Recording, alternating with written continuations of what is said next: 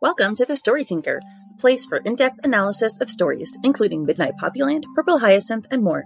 Co-hosted by sharp, witty, and dare I say, thirsty fans, we dive deep into every episode, analyzing character, relationship development, and plot theories. You can follow The Story Tinker on all podcast platforms and videos of most episodes on YouTube. You can also follow The Story Tinker on Instagram and Facebook. If you'd like weekly bonus content, sneak peeks, and more, you can support The Story Tinker on Patreon. Thanks for listening to The Story Tinker, and let's get started. I'd like to thank Natis from Instagram for messaging me and suggesting that we do Asura's Bride. Thank you! Everyone is very grateful. Hi, everyone, and welcome to episode 10 of Asura's Bride. Today we have Patty, Peg, and Darla. Say hi, guys. Hi. Hi. And this episode doesn't have a title, but we can make one up, maybe at the end. Could see what title it belongs to. So the last episode ended, and I have like a question for you guys right away because there's a bit of a continuity question that I have. So the last episode ended where Ulan had just rushed in, and then his soldier had come in and said that Eugen had been found. She'd been married to the prince of Kionli, the dynasty, blah, blah, blah, all that stuff. And then we open up this episode with Yua and Ulan talking, but Ulan they don't really address what just happened, and Ulan is suddenly dressed. Did you guys notice that? Mm-hmm. Okay, fine. I wasn't hallucinating. I went back and forth twice to double check. Okay, fine. But as far as I remember, there was a big break between these two episodes, right? Which would make sense that you come back to a couple months later and you forget that. Yeah, so I know, like, I read through a few of the episodes before I came on board and started taking notes for this one.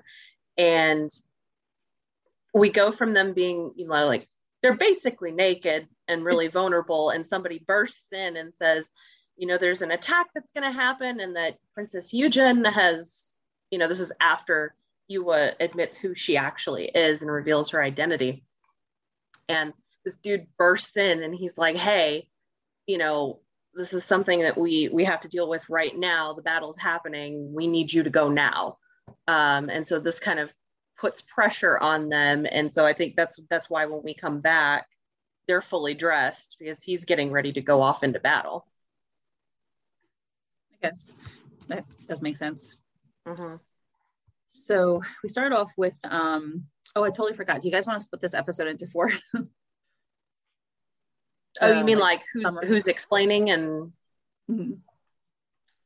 We can. I usually just jump in organically as things pop up, but I want to make sure that I'm making room for Peg and Darlene too, because I tend to talk a lot. I'm happy interrupting or doing it however you want to do it. Mm-hmm. Anyway, I don't care. It doesn't matter to me. Yeah, I mean, y'all three, I don't have to worry about you all not talking. So... Okay, so he's sitting now and his head is in his hands and he tells Yua, he says, Yua, when I was with you, and there's this backdrop of snow, it's kind of like reminiscent of the battlefield. We're kind of in his head, and you hear his soldiers. This is actually, it looks like it's actually now, sorry, it's not, he is reminiscing, but the scene that we see is what's happening outside the tent. So you see snow is falling and there's a fire and the soldiers are getting ready. You hear them like kind of blurt out, I'm going to skin those effing Eastern scum alive. If it's the last thing I do, we'll be riding through the snowstorm, prepare your troops. This will be a fierce battle. So they're about to head out. And Ulan is sitting on the trunk in the tent. His head is in his hands. And he says, when I've been with you, I've laughed more than I deserve to. And Yua asks him more than you deserve to. Yeah. Mm-hmm. So when I was going through this episode, I was like, this episode is like a masterclass in Lily's storytelling style and the visuals in it. So I just wanted to point out a couple things in the very first panel here. So, a lot of times when you do a story or a visual story or comic or whatever, people think you have characters, you have setting, right? And the setting is some sort of passive thing, like I'm in an office or I'm on the street or I'm in a car, whatever. But the setting in this comic is active. It's almost like another character as you go through. And there's like 2 characters in this particular episode, which is snow and fire. And so they come together twice in the visually, and this is the very first one at the beginning here. You have the snow and you have the fire, and as you go through the episode, you can see that they represent different things, but here they are together. Yeah, the fire continues right, like from the outside into the tent, right, where the fire outside is like a symbol of the war and the passion and the anger and the violence that's about to happen, and then the fire inside is, you know, the kind of like the internal passion between them and the warmth and the comfort of home. And I actually disagree with you. I think it's very consistent. If you look, if we when we go through, I think that the snow is sort of representative, and the ice of war and death, and so your duty and treachery and having to have your defenses up, whereas the fire is, wherever it shows up, passion. Well, in that first panel, definitely anger. You see how angry they are, and their hair is kind of whipping around there. But yeah, and then like you said, connection and passion, loyalty. It would be loyalty in both places. Mm-hmm. But in that second panel, I just want to point out again here, I am talking too much, but how I think it's talking too much. Lily uses the visuals to represent the internal emotional state, their landscape of the characters. So in this, even in the second panel where you're like, oh, he's sitting, he's got his face in his hands, but you've got the fire there. The fire is contained in those two, whatever they are, urns. And later on, the fire won't be contained in those urns. So it's kind of important that they are. And if you look at both their characters' hair, this is one of the only panels where their hair is limp. Their hair is not whipping around. It's not creating this motion. And it's representing that heaviness of the feelings between the two of them in this moment. So they're both their hair is just drooped, which is unusual. Yeah, I agree with you, Peg. I think there's like a huge elephant in the room here. And it's, you know, as I was going through the previous episodes, there's huge bits about identity and truth and loyalty. And, you know, these are all things that are weighing heavy in that space. Mm-hmm. And so I love the way that you've pointed out that, you know, this fire kind of represents the turmoil and, you know, the war around them, and then also the war within. It's all visual. And then there's nature on her robe, because a lot of the visual, there's a lot of traditional art in this episode that invokes like Chinese paintings, and there on her robe, you see that style with the branches, which almost look like a fracture in there, but the bare branches and the ink wash and the leaves at the top. Yeah. And like part of what really got me here, and this is something that I really paid attention to, because throughout the entire time that we've been reading this and going through this story, you know, the first things that Ulan says is that I've laughed more than I deserved to, and I've failed my troops. And it, you know, this is a huge issue, I think, with anyone who goes to war. And we still see this a lot even today, is this feeling of survivor's guilt, of I didn't do enough, I wasn't enough. And it ties to that sense of loyalty that he feels to his people, and I think this really tags onto like what he struggles with later on, and I'll bring it up again. But like even when he's saying this, he can't even look at Yua while he's saying this. He's just so distraught. Yeah. Which is, you know, first of all, nice that he's talking to her and revealing his inner emotions, because I imagine he doesn't do that with a lot of people. Right. Wonder where Cora gets it from. One thing I'm going to add to this, because when I think of fire, I think of warmth and comfort and safety.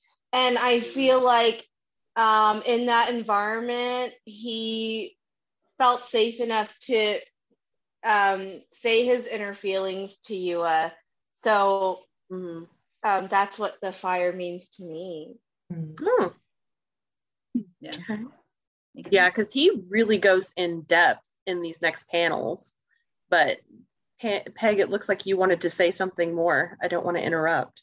Oh no, I'm good. I'm just happily listening. Okay. I just wanted to make sure. Because we go into my absolute favorite panel. Like I even have it in my notes. Favorite panel. Like you need a reminder of what your favorite panel is. Right. Jesus. Before we go into that, I just want to point out how attentive Yua is and how she went from standing up next to him to leaning down and crouching near him and just looking at him with a very compassionate, sensitive, concerned look in her eyes, which we love. Yeah.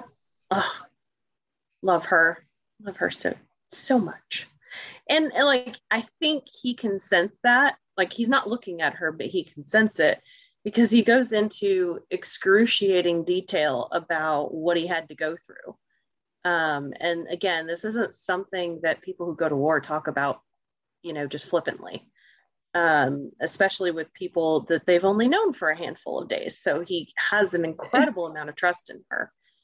And he says, in the battle I was returning from, I was the last one standing. We were all betrayed by a trusted commander. Still wondering to this day who that motherfucker is. Excuse my French. And it says, after all my troops were gone, I raged on for days. My anger and pain carried me through. And then we get this incredible panel of Ulan. It was clearly in the middle of battle, and he's holding a severed head. And he's in that forest, in that mist, like we talked about in episode 3, Peg. But I get this sense, like when I look at this panel, that he feels incredibly trapped. Like, sure, he probably laid waste to those guys, don't get me wrong, but like when I see this, like he's encircled by blood, his hands are covered in blood, it's everywhere, and I feel like I get the sense that he feels trapped. Nothing is going to take his pain away, no matter how hard he tries. Can I point out a couple of visual elements too? Sure, please.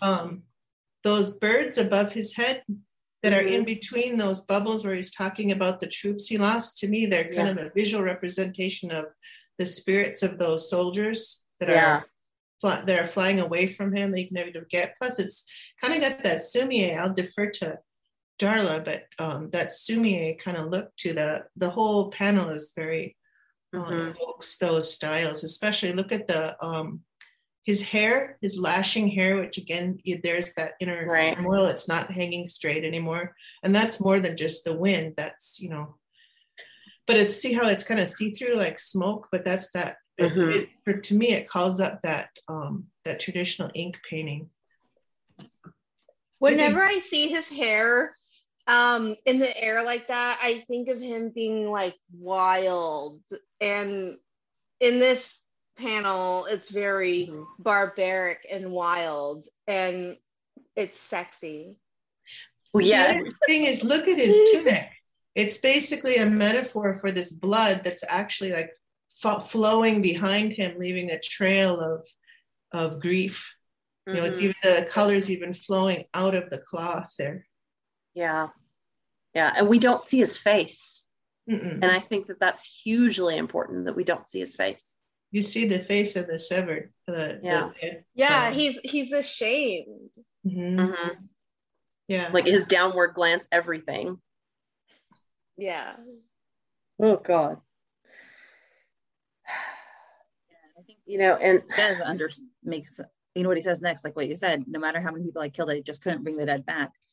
That does show, and you were saying the shame, right? He might even be feeling ashamed while he's killing all those people, because he knows that probably is fruitless, and it's just an expression of his anger rather than maybe even being necessary. Go ahead. This panel, the feeling I get, that atmospheric, that evocative forest, the snow, it's mystical, it's almost like a dream landscape. That's an example for me of where the setting is like an active character. Like he's not alone to me in that one. He's there in that place, and that place and him are in this, there's a dualism rather than just being by himself. Yeah. Well, and it's interesting that you say that, Peg, about him not being alone. And we'll talk a little bit about this later when we talk about the Okori Ino. Sorry if I'm butchering it. But he really isn't alone. And we find that out. But I agree with you. The setting, like there is that mystical kind of magical feel to it. That kind of heavy presence in that panel. And just, oof, that one gets me every time. Like, not gonna lie, that was my lock screen on my phone for like months. I love it so much. Mm-hmm. You are listening to this, we have a shot just of her eyes, just listening, being compassionate, open, wide, really being attentive to him. And then she puts her hand on the side of his neck and she says, "Did getting this tattoo hurt?" And Yuan answers like yeah. Yeah. Count that. That's touch number 1. Put a pin in that one. Okay. And she asks then, "Why did you do it?" And he looks down for a second. You can kind of see he's thinking about it. It seems like it's a personal question. It's something that means something to him. And he says, "It's just pause, a reminder." And then we have a image, which actually, Peg, I think I'll leave this to you because you're great at describing images and what they represent. Yeah. Thanks. And okay, Darla, that tattoo is a peony, right? Yes. Okay. So in the first one, when he got, or earlier episodes, when he gets to his camp, the peony is on his flag, right? It's on his banner. Right. So she's talking about that tattoo, and the next thing you see is you're out in the war zone. You don't see soldiers, you just see spattered blood. There's a very ghostly outline of a forest in the background. You can see a tree, but between the blood and the trees are these tattered banners. And you don't see a peony on the banners, but she just touched the symbol on his flag. And now you see all these flags waving in the wind, kind of torn to shreds. And it just evokes the suffering of his country as represented on his neck, what they've gone through with the blood sprayed all over. And I kind of want to point out, and this is more from a psychological standpoint, but I also think, one, you've got to think like that's got to be heavy information for someone like you to take in. That's a lot. And I think it's important that she doesn't shy away from it. She leans in. And like you said, Peg, we get the first touch. And I think not only is she trying to make a point here about the tattoo and the pain, and I'll get to that in a minute, but she's also trying to bring him out of his memory. And if you think about it, when someone has PTSD, one of the things that you try to do, or at least I try to do when I notice one of my clients is flooding, is bring them up out of it, to like bring them back to reality. And it's things like saying their name, or asking them an off-putting question like this, like the tattoo, did it hurt? So I think it serves a dual purpose here. And it kind of jars him out of it. Like he actually faces her now to answer the question. Yeah, I was counting that double touch to his face as the second touch. Yeah. But the first one was just on the neck. But yeah, I really appreciate all that. And then you've got the fires behind there when the camera pulls back. Right. Yeah. So right. And then he tells you directly, what it represents. He says it's a reminder of those who sacrificed their lives in battle for our kingdom. And then, then we see touch number 2, which is Yua leaning out her hands, and his hair is still dripping. It looks like that's water dripping from his hair. And his face is down. He looks extremely depressed. He's just so sad. Right? That look kills me. And she reaches both her hands out, to touch his chin, and he's just looking extremely morose and vulnerable. Like he's not hiding his pain from her. He's not looking away. He's not looking down. His head is on his hands. He's allowing himself to be completely open and sad around her, which a lot of people have a very hard time being sad around other people. You're always like, oh, how are you doing? Fine. It's okay. Like we brush aside our pain. And very few people to whom we allow, at very few moments, even with the people we do trust, that we allow ourselves to show that we're sad or upset. Yeah. And there's this huge piece, and this is the part I was going to get to, because she talks about his tattoo hurting and what it represented, and then also the emotional pain that he's going through. So she's trying to get him to see the parallel between his physical pain of that tattoo and then the emotional pain of what it represents, and then the emotional pain that he's dealing with right here. And what I think, and this is just my guess, is that she's trying to point out to him, as she's saying, don't do this, don't kill, this is a chosen pain. And, you know, can we back away? Can we step away from it? And he may not be able to. From his perspective, he may not see it as chosen pain. He sees it as duty. He sees it as, this is what I owe my people. And I think that's why he has the reaction that he does in the next panels, is because he feels an incredible sense of duty. And she's just saying, like, hey, it doesn't have to be this way, kind of like their own version of the third outcome.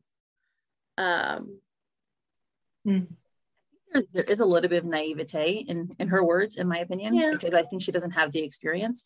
And obviously, like, there's always room for idealism, and we should always, personally, I think, like, right, we should always strive for the most ideal path if we can.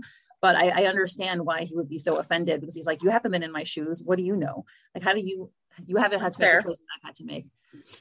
I can completely understand why he would get very ticked off, you know, where he feels like he's been doing the right thing and struggling with doing the right thing all along. And then she's like, oh, you know, maybe what you've been doing all along is the wrong thing. And like, that must be very wounding.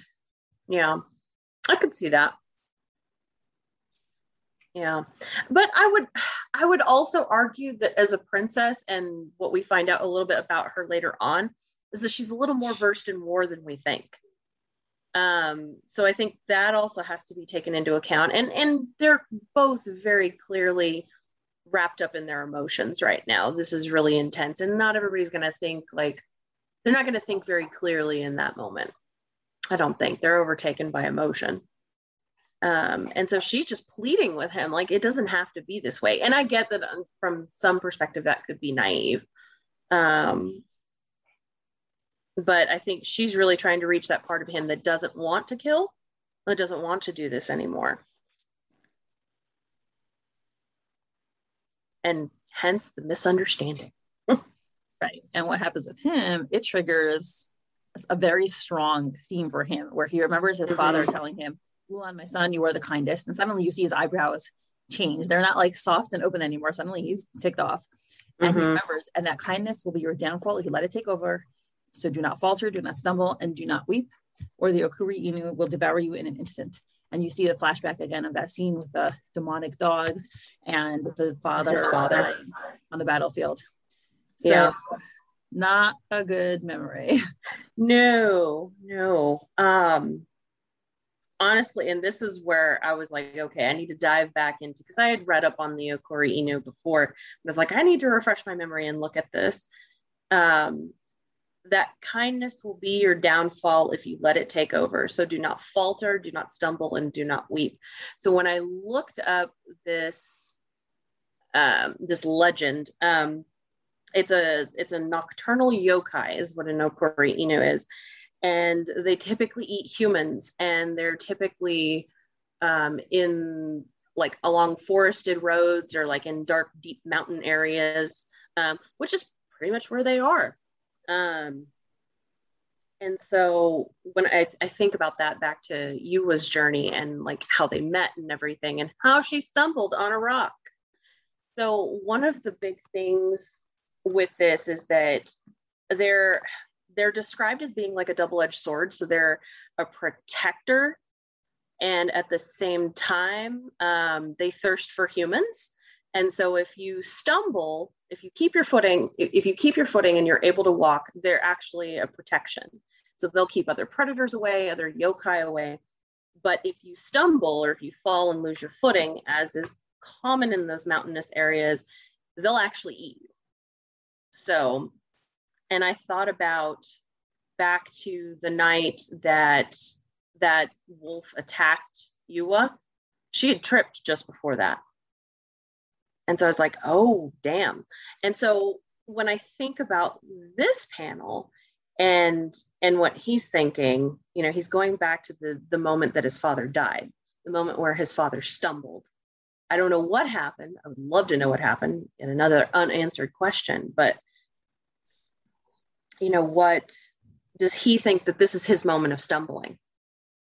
Sure, I think so. I mean, from what he says next, he thinks this whole thing is like a trap, because that this moment of kindness that, you know, he's tempted to be kind and that will be his downfall, and that she's the temptress. And that's exactly what he says. He grabs her hand and he says, "Is that what this is all about? Let me ask you, Princess Yua." And, you know, he grabs her, he gets up, he's looking very aggressive, his eyes are glowing. And he says, "What else were you schooled in? Assassination, seduction? Were you sent here to take my life? Or were you sent to distract me while the real Princess Eugen formed the alliance to launch an attack on my city?" And he grabs her and he's grabbed her by the chin. I mean, he's quite upset. Oh boy. Yeah. I mean, would be a big betrayal, especially coming on the heels of that betrayal by the commander. I can see why he's more sensitive to betrayal than perhaps he would have been without that. So he, you know, everything that he thought was her being a good person or, you know, enjoying him and appreciating him, he's now suspecting maybe this was all a ploy. Right. So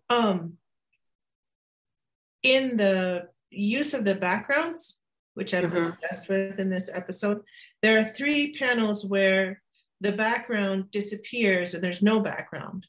And that's at moments of extreme emotional intensity, but for Yua, for Ulan, and for both of them. So this is the first one when he grabs her, which is also the third touch. And it's his, you know, his burst of anger there. And so everything drops away, but that technique of doing that, it's almost like it hits us so hard visually that we have this emotional response, because suddenly it like dropping out the background ratchets up the intensity, especially along with, because in the previous panels their hair was still down and, you know, serene, and now look, both their hair is whipping all over because of the emotions of this moment. It represents their inner, you know, her shock and response and his temper, and so it's just the emotions are carried through the visuals so perfectly. It's magical. Yeah. It's definitely intense. And I'm not going to lie, the first time I read this, I was like, damn, Ulan, calm the fuck down.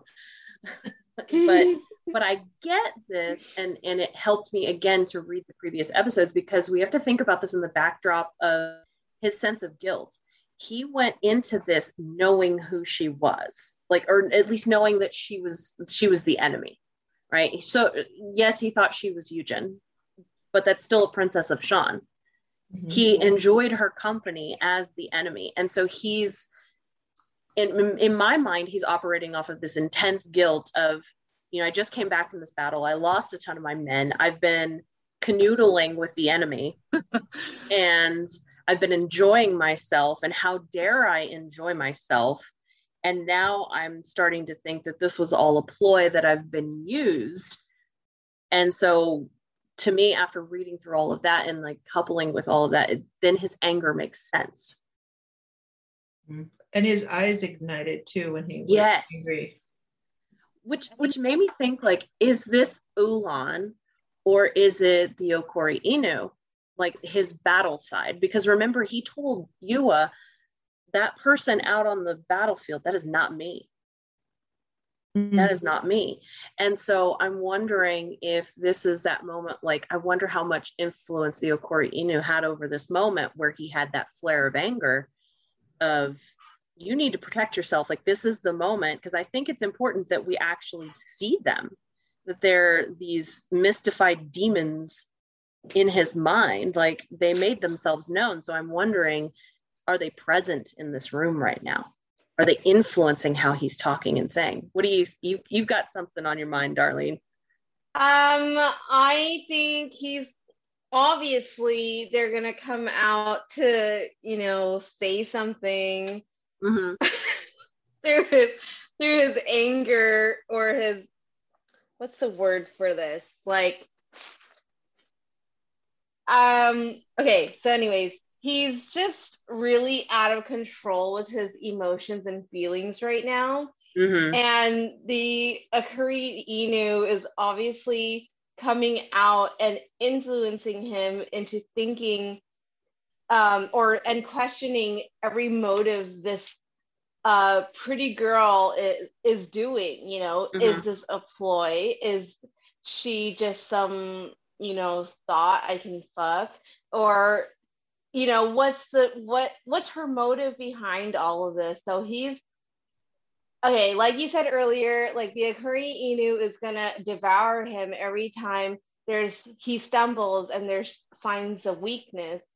So Mm-hmm. this is his way of making sure that he's not stumbling. Mm-hmm.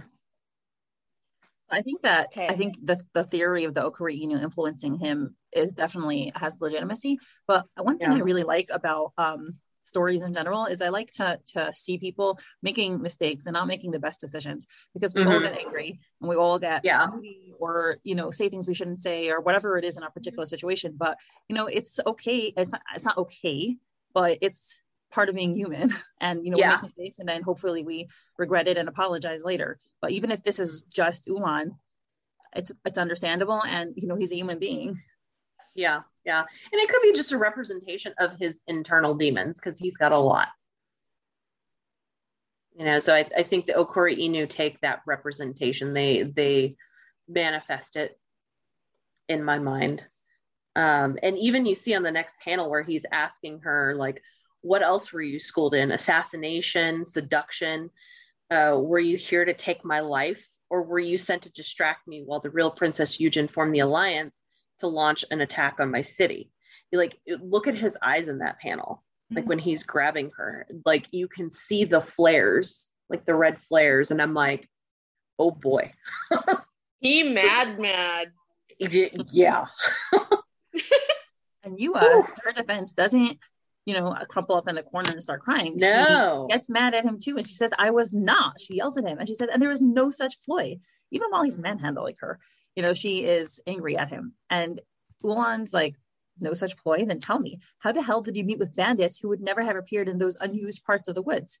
And then we have a map, which basically shows that the straight direction, like from her kingdom to the Qianling kingdom, was straight, and they made a detour to the forest in the west where they saw the bandits. So, and he asked her, he's like, why did you make a huge detour to Qianling and intersect with the route I was taking back to camp? Yeah. And then it's sketchy as hell. Yeah, that's odd as fuck. Yeah, like, why would you do that? You'd have no reason. So I totally get why he's like, his paranoia has definitely ratcheted up, but it's one of those times where like your paranoia gets validated by facts.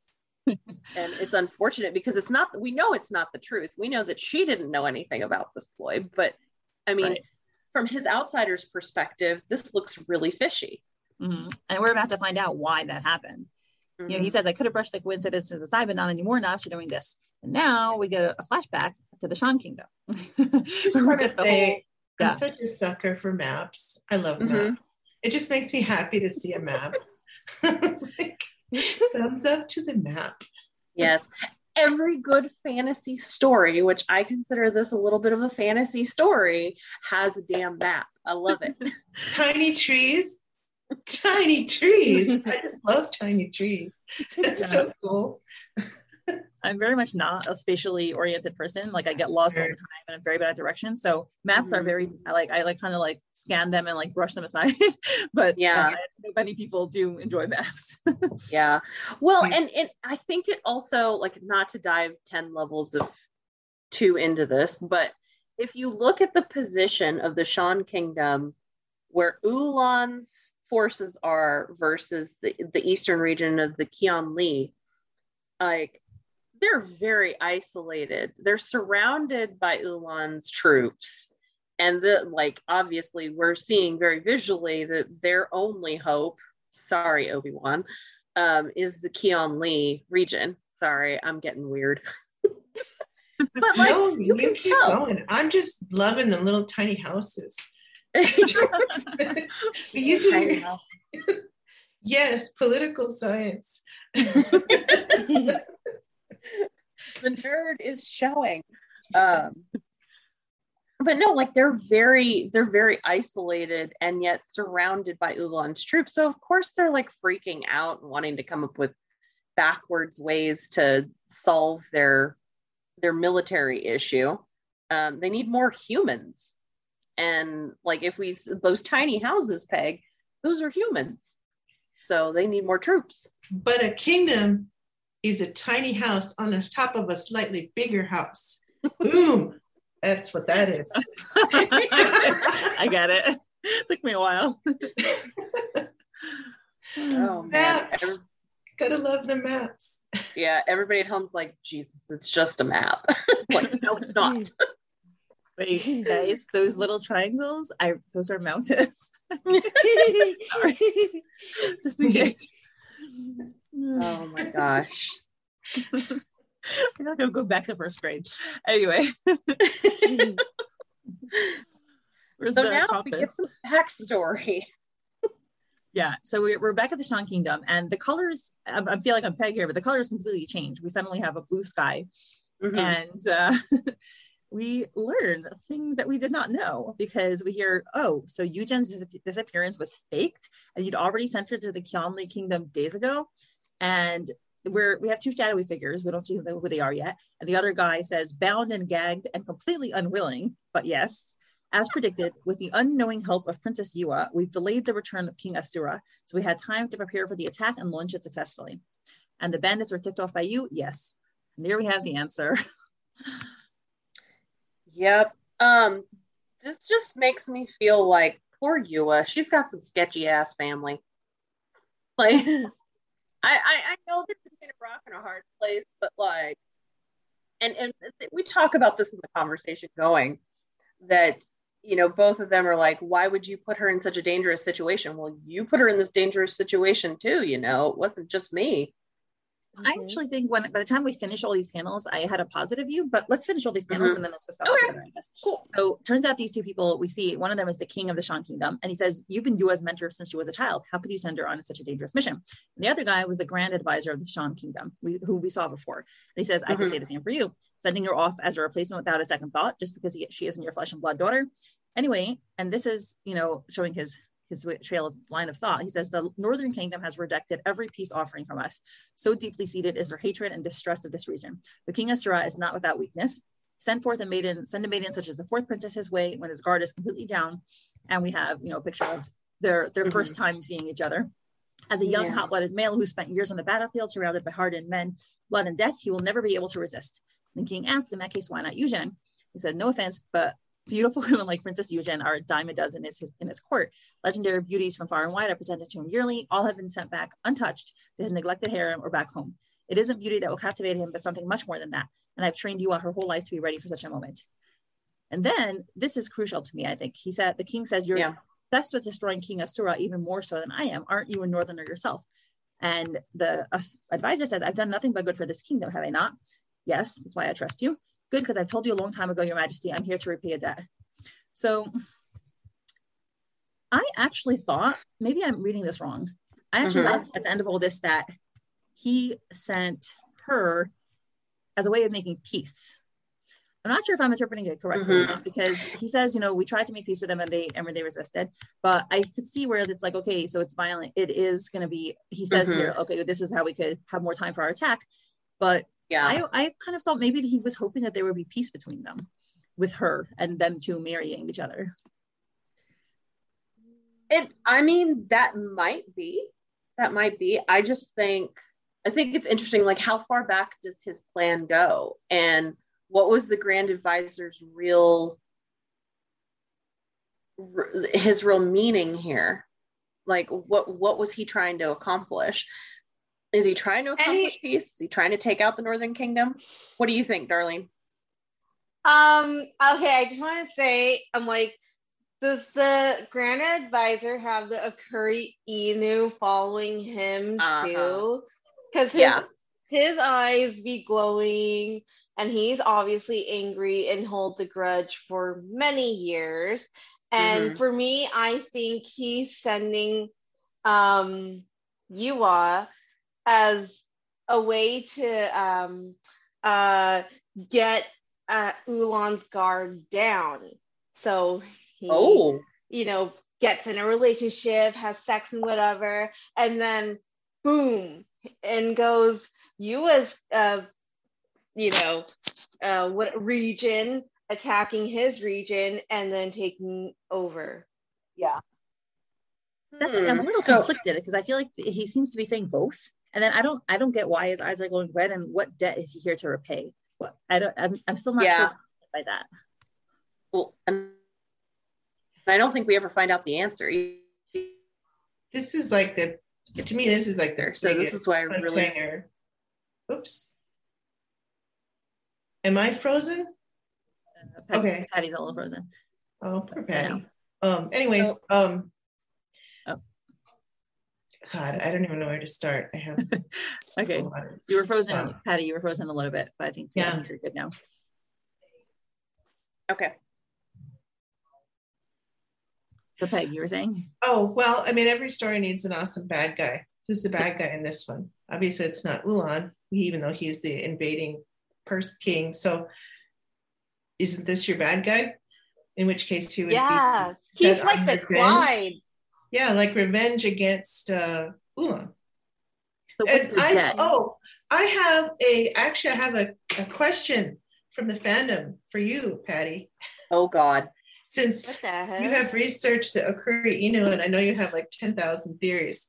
So the question is, so if this guy has the Akuri Inu in him, or is under the curse, or what have you, is the Akuri Inu hereditary in that the dad was talking to Ulan about it? Does that mean that the Grand Advisor might be related to Ulan, a relative? But, I was like, is he a brother? Is that a question? Whoa. So what do you think, Patty?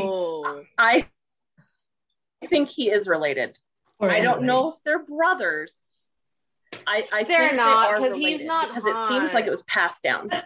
Well, let me just say, like, I believe, if I remember correctly, and if I read it correctly, I believe that Ulan's father had the Okori Inu, which is why in those earlier episodes, when Ulan is younger, he does not have the red eyes, I don't think.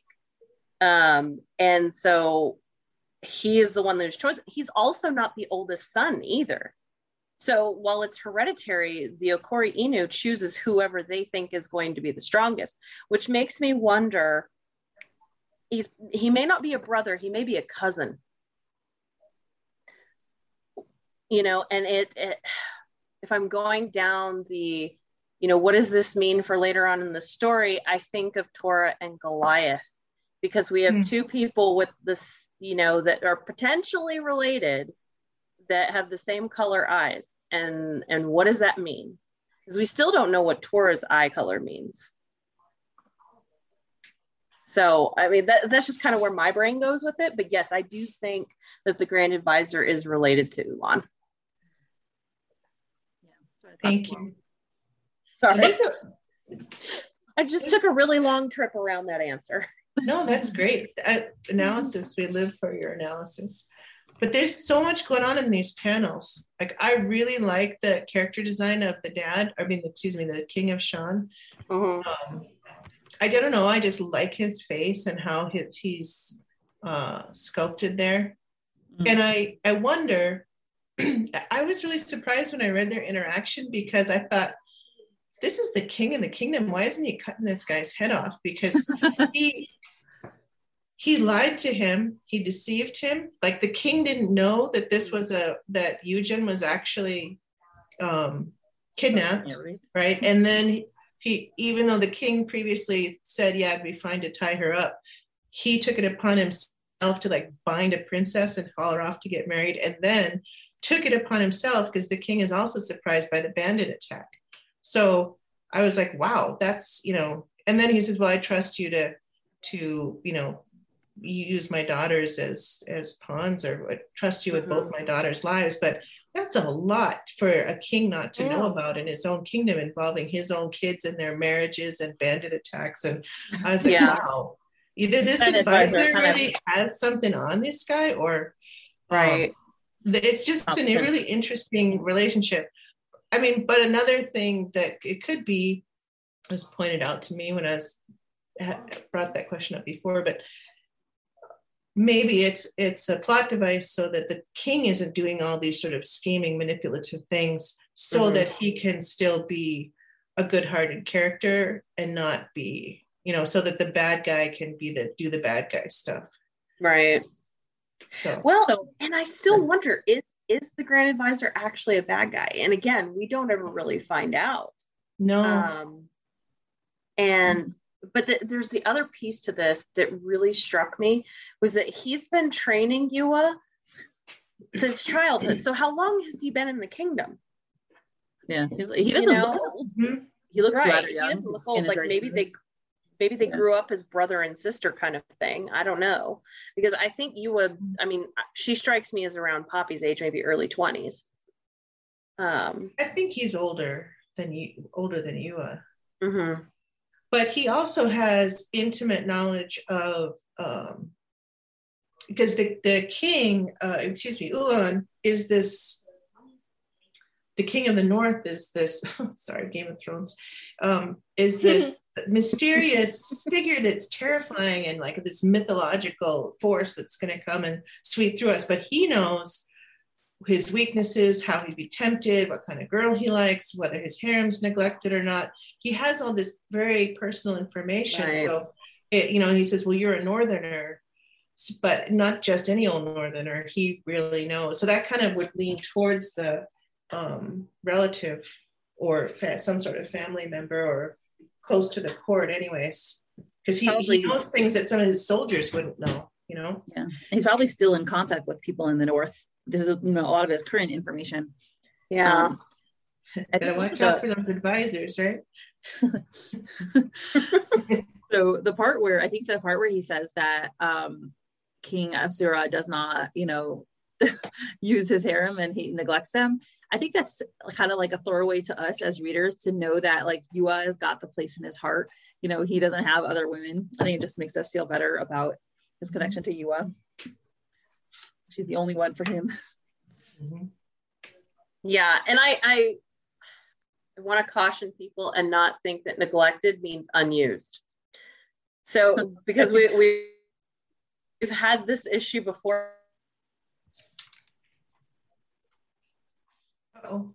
Or in the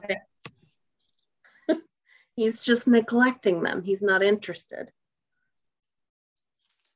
Well, he does. It does say that all have been sent untouched to his neglected harem or back home. So, so that's good. All untouched. That's a good 2 words. Yeah, and I get the sense.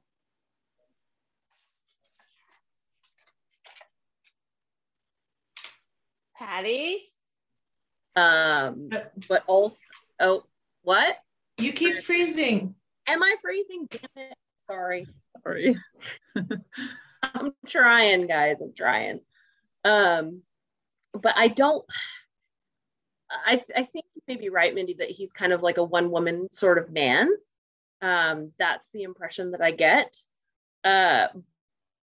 And I don't think that, I think also part of him is I don't necessarily deserve to have this company or this treatment. I'm a warrior. This is what I do. I don't have time for emotions like this. Like someone else we know in another comic. It shows up parallels. Yeah. Sorry. Go ahead. Go ahead, Minnie. Oh, it also shows, I think, some kindness of him, because he sends some of them back home. So yeah, some of them he keeps, okay, but some of them he sends back home, which is nice. I don't know if that was very common back then. Yeah, probably not. Sorry, Peg, you were saying. Oh, I was just going to say that, speaking of symmetry, this whole little flashback, or I guess it's not a flashback, it's an interlude down to Sean, reminds me, as far as storytelling, of The Kiss in MPL. Oh, yes. Because it's perfectly symmetrical, just like The Kiss. The Kiss has these certain panels that come in, center is The Kiss, and then the same number of panels coming out. This one is actually, I could talk about this later, but if you break down the rhythm of this episode, this is almost at the dead center of it. And you have 3 panels coming in, and then you have the central panel of when they first see each other from in the flashback, and then the 3 panels coming out again. And then you're back up to, and then of course the fire and snow bring you back to the camp and to the gur and the tent. So it's the halfway point. It's that perfectly symmetrical structure. And then you go back to what we started with at the top of the episode, which is the flames against the snow, except this time the flames are inside the tent. It's perfect storytelling. I love how, built like a piece of music is what it is. I love how like your perspective, like I would maybe unconsciously notice it, but I love how you can articulate it. And the fact that you said that it's like music, and I know you said you have a music background. It's so wonderful to see like your background and everyone's backgrounds complement and fully flesh out in the understanding of the story. It's such a delight. It really is. I mean, this. Yeah, I was looking forward to it too. But this episode is just like Mount Everest of storytelling. It's perfect. Yeah, it really is. One of the favorite things I learned when I was my first semester in college at an introduction to psychology class was the term Gestalt psychology, where Gestalt means the whole is greater than the sum of its parts. And it was just an amazing, idea. And I think about that a lot whenever I collaborate with other people. And you just see that you cannot come up with the same things that you do in isolation that you do when you collaborate with other people. Wait, darling, show me your sushi. I want to vicariously eat some of that sushi. I'm already down to these few things. Wait, is that one tamagoyaki, the yellow one? I'm like, yes, it's tamago, and then just for salmon. This is unagi, so eel. And then this is like a salmon roll with more raw salmon in it with cream cheese and avocado. Jade's ears are really up right now. Oh my God. I'm just stopping myself from licking this camera. That looks so good. So good. You guys don't understand. I'm like way out on the prairie. There's no eel anywhere around me for like 500 miles. And you probably don't want to eat that.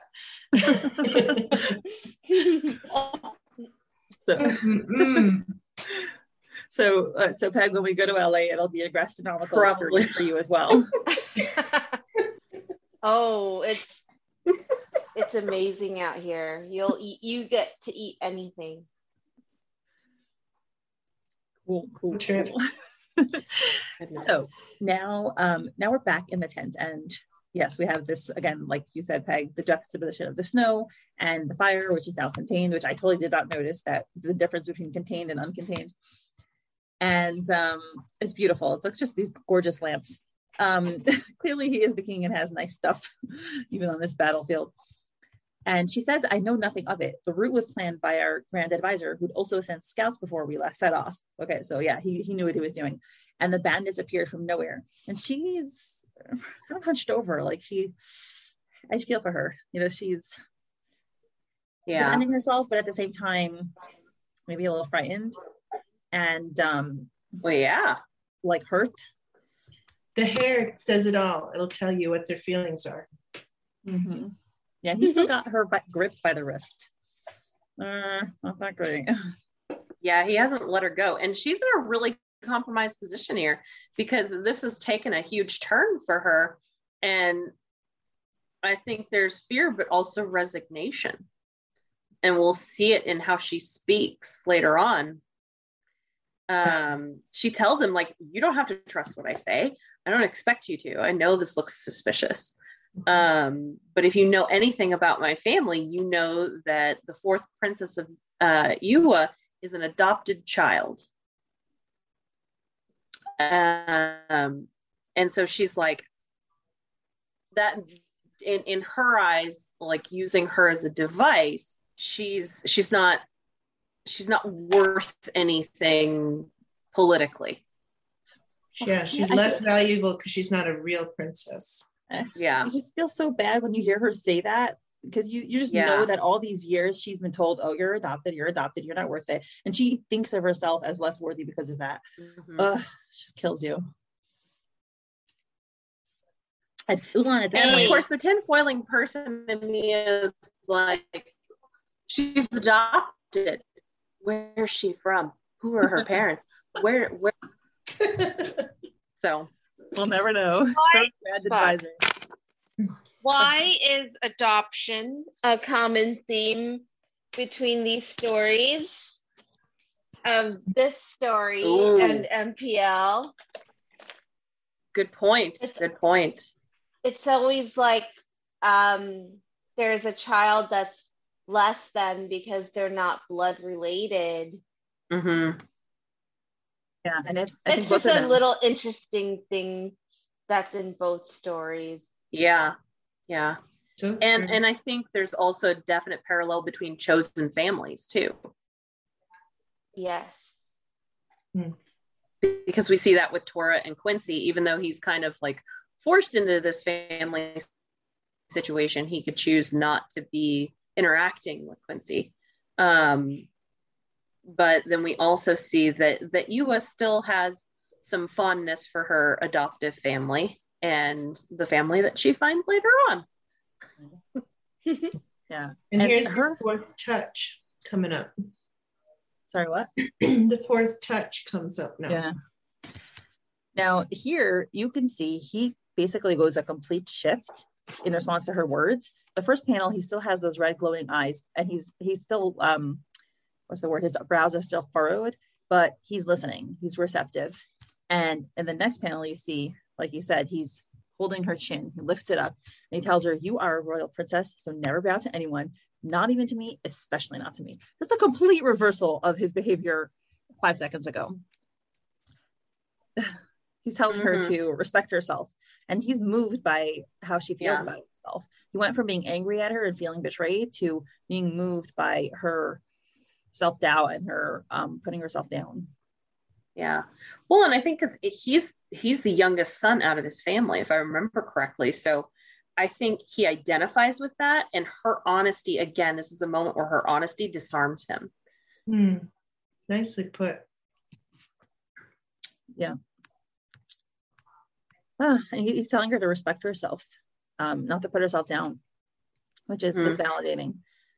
And his whole body has, he seems like he's slid off the chest and he's come down to greet her, to be close to her. And now he still has that one hand on her arm, but instead of gripping it aggressively and threateningly, now it's supportingly.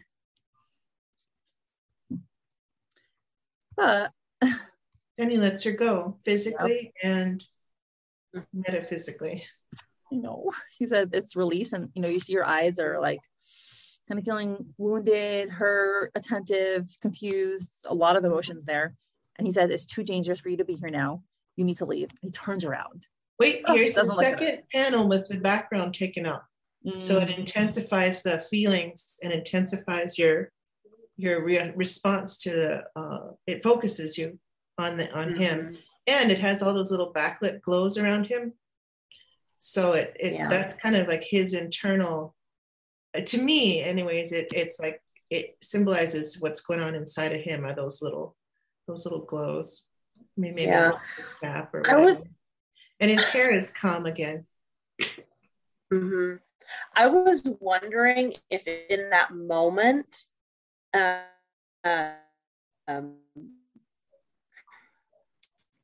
it felt like this was Ewa and that she's also the enemy. So he cares for her. She's frozen. Did I get break up again? Yeah. Yep. At least for me. Yeah. Of course it doesn't when I need to talk. Okay, so what I was saying before was that she's a duty to his family. Again. Okay, let me try a third time because I know it cut out on me again. So Yua is important to him. He cares about her. We know this. And at the same time, he has a duty to his people. And so in this moment, to me, this is his resignation of this is what I have to do in order to protect them both. I have to let her go. Reminds us of someone else we know, right? Uh-huh. And you see the dejection. He turns away. He's so sad. And you said his hair is limp, right? I feel like that's depression. He's depressed. Mm-hmm. And I feel like also the whiteness and the fact that there are blurry spots in front of him and the light coming out, it feels like he's, this is him already back out there in the snow, in the battle, in the light, just leaving the warmth and the comfort of the home and the tent to just go out there and do what he's always done and be alone and be lonely in the battlefield. Yeah. Him giving things up again for her safety. He says, I'll prepare guards and a carriage to take you back. Yeah, totally reminiscent of Fort Toro having to say goodbye to Papi. Yeah. Well, and part of me wondered, like, does he think that he's going out to this battle to die? Mm. Oh no, that's more parallel. That felt like, I don't know, like the second time around that I read this, I was like, oh my God, is he even going to die? Because he's got that resignation and just that defeat almost. I don't know. To me, that's about the defeat in the relationship there, or defeat of the connection they're forming, just because he's still Okuri Inu, isn't he more or less really hard to beat? So, but then the next two panels where you see his feet, he stops walking, and then he's got the ... where those two panels are, to me, he's making that decision in a sense to betray his people. In other words, to reveal that information to her so she could use it to protect herself, but she could also use it in any way. He has no control over it once it leaves his mouth.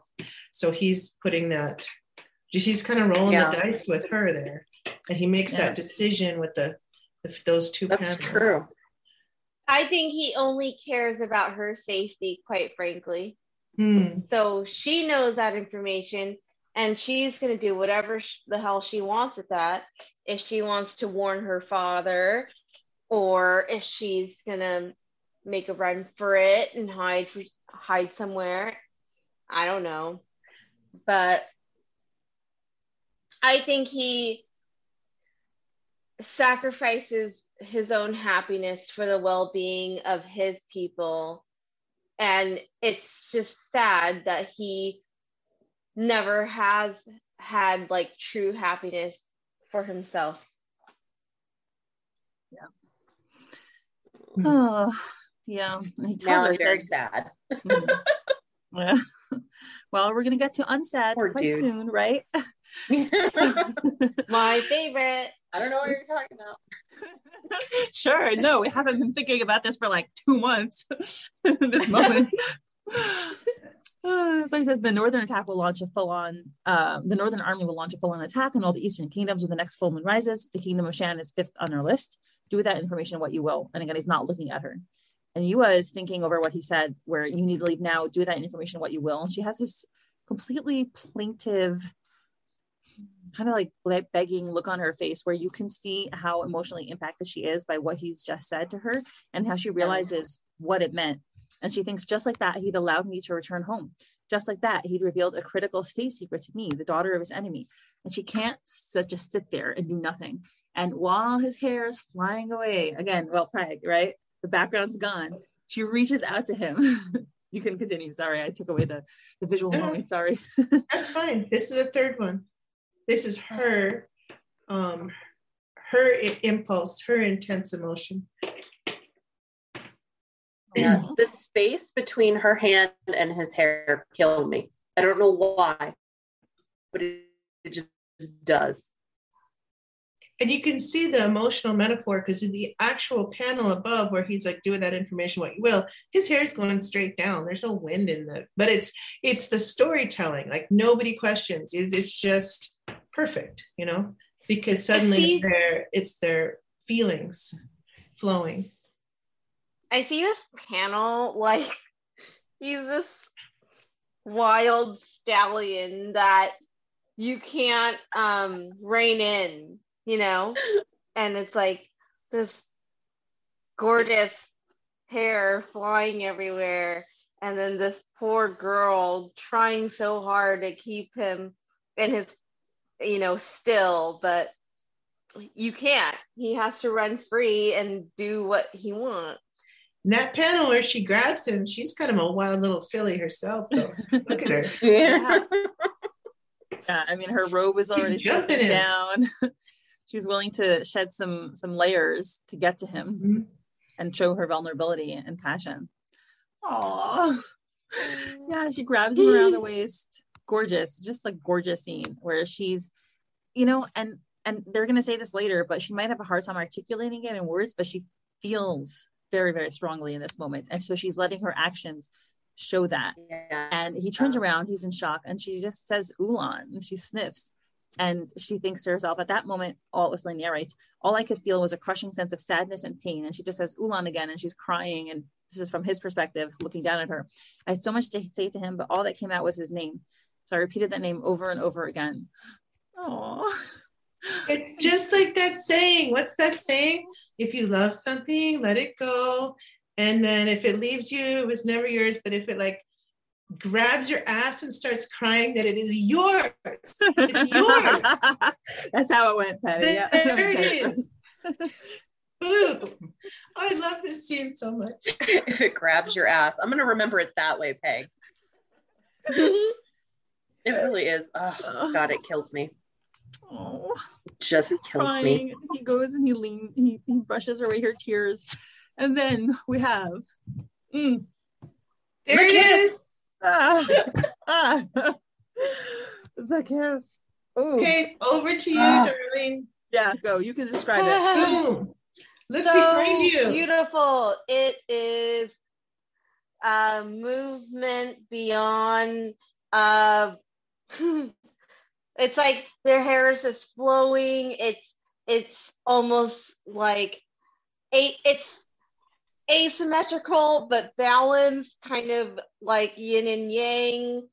And the fire is making it passionate, and it's just wild and passionate and great. Yes. You know this. Look at behind you what is it? The kiss, the wedding kiss, wedding day. You're painting. Oh yeah. Oh yeah. You know this panel more than anybody except Lily does. You broke it down. It's a beautiful panel. Oh. It's one of my favorites of all time. Clearly. I just can't take my eyes off that. I love how at this moment, you know, they've been, human beings, like we have two parts. Well, we have many parts, but we have the rational part and the emotional part. And all along, they've been using their rational part. They've been, Ulan with, is she a ploy? Is it not? Yua with trying to figure out what her future is going to be. And at this point, they've disregarded and discarded their rational part, and they've just let their emotions come through, because this is what they really feel for each other. They have a lot of reasons not to be with each other, but they want to be with each other. And this is the moment where they relinquish their rational brain telling them no, and they've just given into their passions, which says yes to the other person. So can I point out one little thing though is, remember when the last one where there was little glow marks around him, even though the background was gone? If you look at where the first panel after she grabs him with no background, and then she says Ulan, the first time she says Ulan, the glow on the front of him, if following my theory of like the backgrounds reflect their inner landscape, that glow on him is his feelings for her kind of building. It's also the fire starting to come out of its container there. And then if you go the next one, she's crying Ulan, there's still a little bit of glow there on his shirt. And then the next one, then it's a hand. But then on the kiss panel, the fire is now out. It's unleashed from those panels. Now the fire is all over the place. It's in her skirt. It's it's all around them, and they're all covered in the glow. Mm-hmm. So you could see the feelings build through that use of light in those panels. Yeah. And then they're like in the fire for the rest of it, of course. Wow. And I just want to point out, Yua and Poppy were both the ones to be like, hey, get over here. Yep.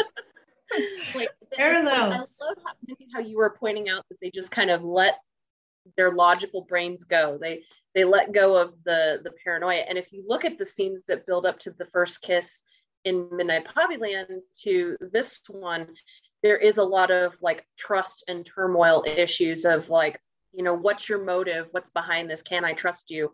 Or, like to do with their plot end. And they throw all caution to the wind and just go for it. And I love that.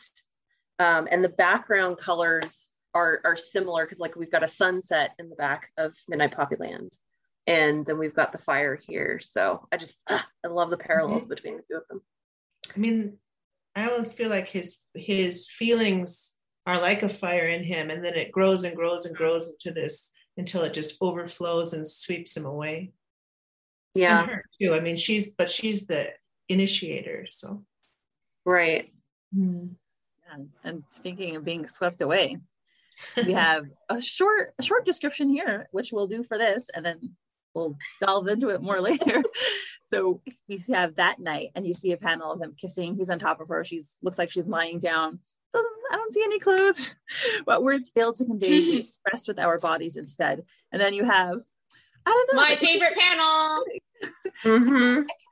Why he would be sweating, guys? Maybe it's just really hot in that tent. Right. I don't know.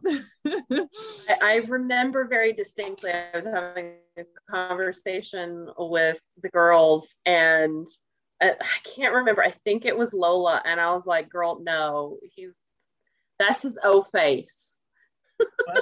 He's nutting." But like, it's a really tender moment too. But yeah, he's like. The fangs. I'm sorry, y'all. Like, y'all are gonna get intellectual analysis at this point. Like, fangs. I just have to add, I really like how he's like, you and then while he's nutting, right? And you was like, what? Huh? Like, what type of conversation are you guys trying to have right now? But it's a common thing between them. If y'all listeners look at SGs for ABs, the conversation is quite prevalent in these scenarios. That must be another magical superhuman capability, because there is no talking typically during orgasm. Oh yes, that's why I'm sweating. Thank you. I didn't understand, Patty. They must be working out. Thank you. I understand now. Yes. Oh my gosh. But yeah. I mean, nutting is pretty self-explanatory. Nutting don't mean spreading peanut butter on white bread. Okay. You're killing me, darling. I'm dying here. And we end the episode with, it's warm in here. It ain't just I have a southern face. What? Huh? Oh.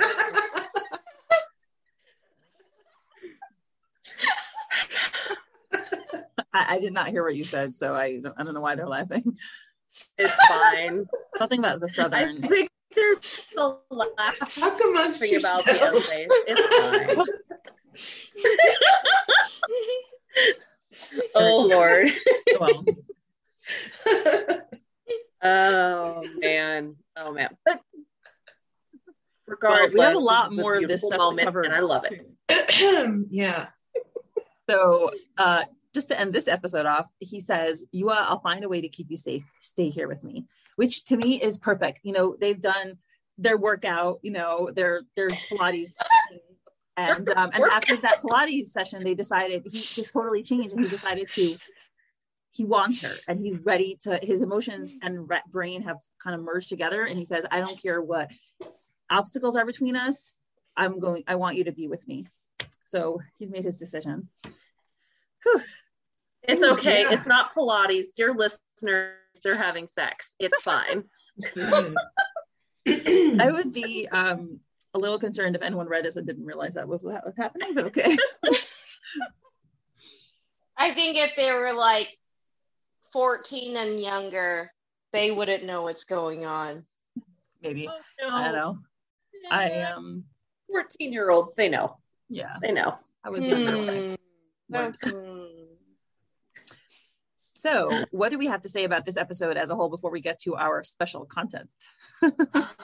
One of the husbands, by the way, in the Midnight Pipeline video, he was like, he called it special pictures. I think it was Elizabeth's husband. So before we get to our special pictures, yeah, like, dude, it's okay. It's smut. It's fine. You can just be upfront about it. So, what do we have to say to talk about this episode as a whole? It's definitely one of my favorite episodes for AB. I mean, that last panel, it's all worth it. Like, that's like the perfect ending, you know? Mm-hmm. Yeah. That's beautiful. I mean, I think it has the biggest, I mean, it's got the AB. And it's raw. Kiss in there. It's got so much in here. It's got the biggest unanswered cliffhanger to me is the whole, what is this debt and the whole tension of it. Mm-hmm. I actually this is like a math nerd thing, but I actually analyzed this panels. I analyzed the panels according to the backgrounds, and it has remember I said before it was symmetrical with the Sean thing at the middle, but it actually has a musical build to it, like a build of tension. So, so like the panel 1 is the war. Remember the fire in the snow. Then there's 2 panels in the tent. Then there's 1 panel going back to the memory of him holding the head. Then there's 4 panels in the tent. Then there's the panel of the flags, that monochrome, and then there's 5 panels in the tent. And then you have the dad with the Okuri Inu, 2 panels, and then the first panel where the background drops out, then another 2 panels, then the map, and then the shot. So anyways, if you sketch that out, it builds a rhythm of like in the tent, 2 panels, in the tent, 4 panels, in the tent, 5 panels. So it's really beautiful. And then the central piece of Sean, and then there's 22 panels afterwards that have the same rhythm of 1 panel of the monochrome, then 6 panels in the tent, and then the remembering, and then another 6 panels in the tent, and then 2 panels, the panels where they're with the backgrounds dropped out, and then another 6. So it's like flawlessly symmetrically, but with the building tension, building a visual tension and a pace to it. So when I broke that all down and I looked at it, so if you take the whole episode and you fold it in half, it's almost just lines right up. So that's one of the reasons why this is one of my favorite episodes and why it is so extra and so flawless. It's the structure of it, as well as all the visual pieces and characters and the use of those backgrounds in such a, I'll use the word again, such a musical way. Wow. I would never have picked up on that without you pointing it out. I mean, I feel like I should try counting now that I have that in my brain, but I'm so appreciative of you for bringing that out. And if anyone's trying to do comics, you could think about that. That's a good way to build tension, is to use that visual pacing of the visual elements. Mm-hmm. Patty, do you have final thoughts on this episode?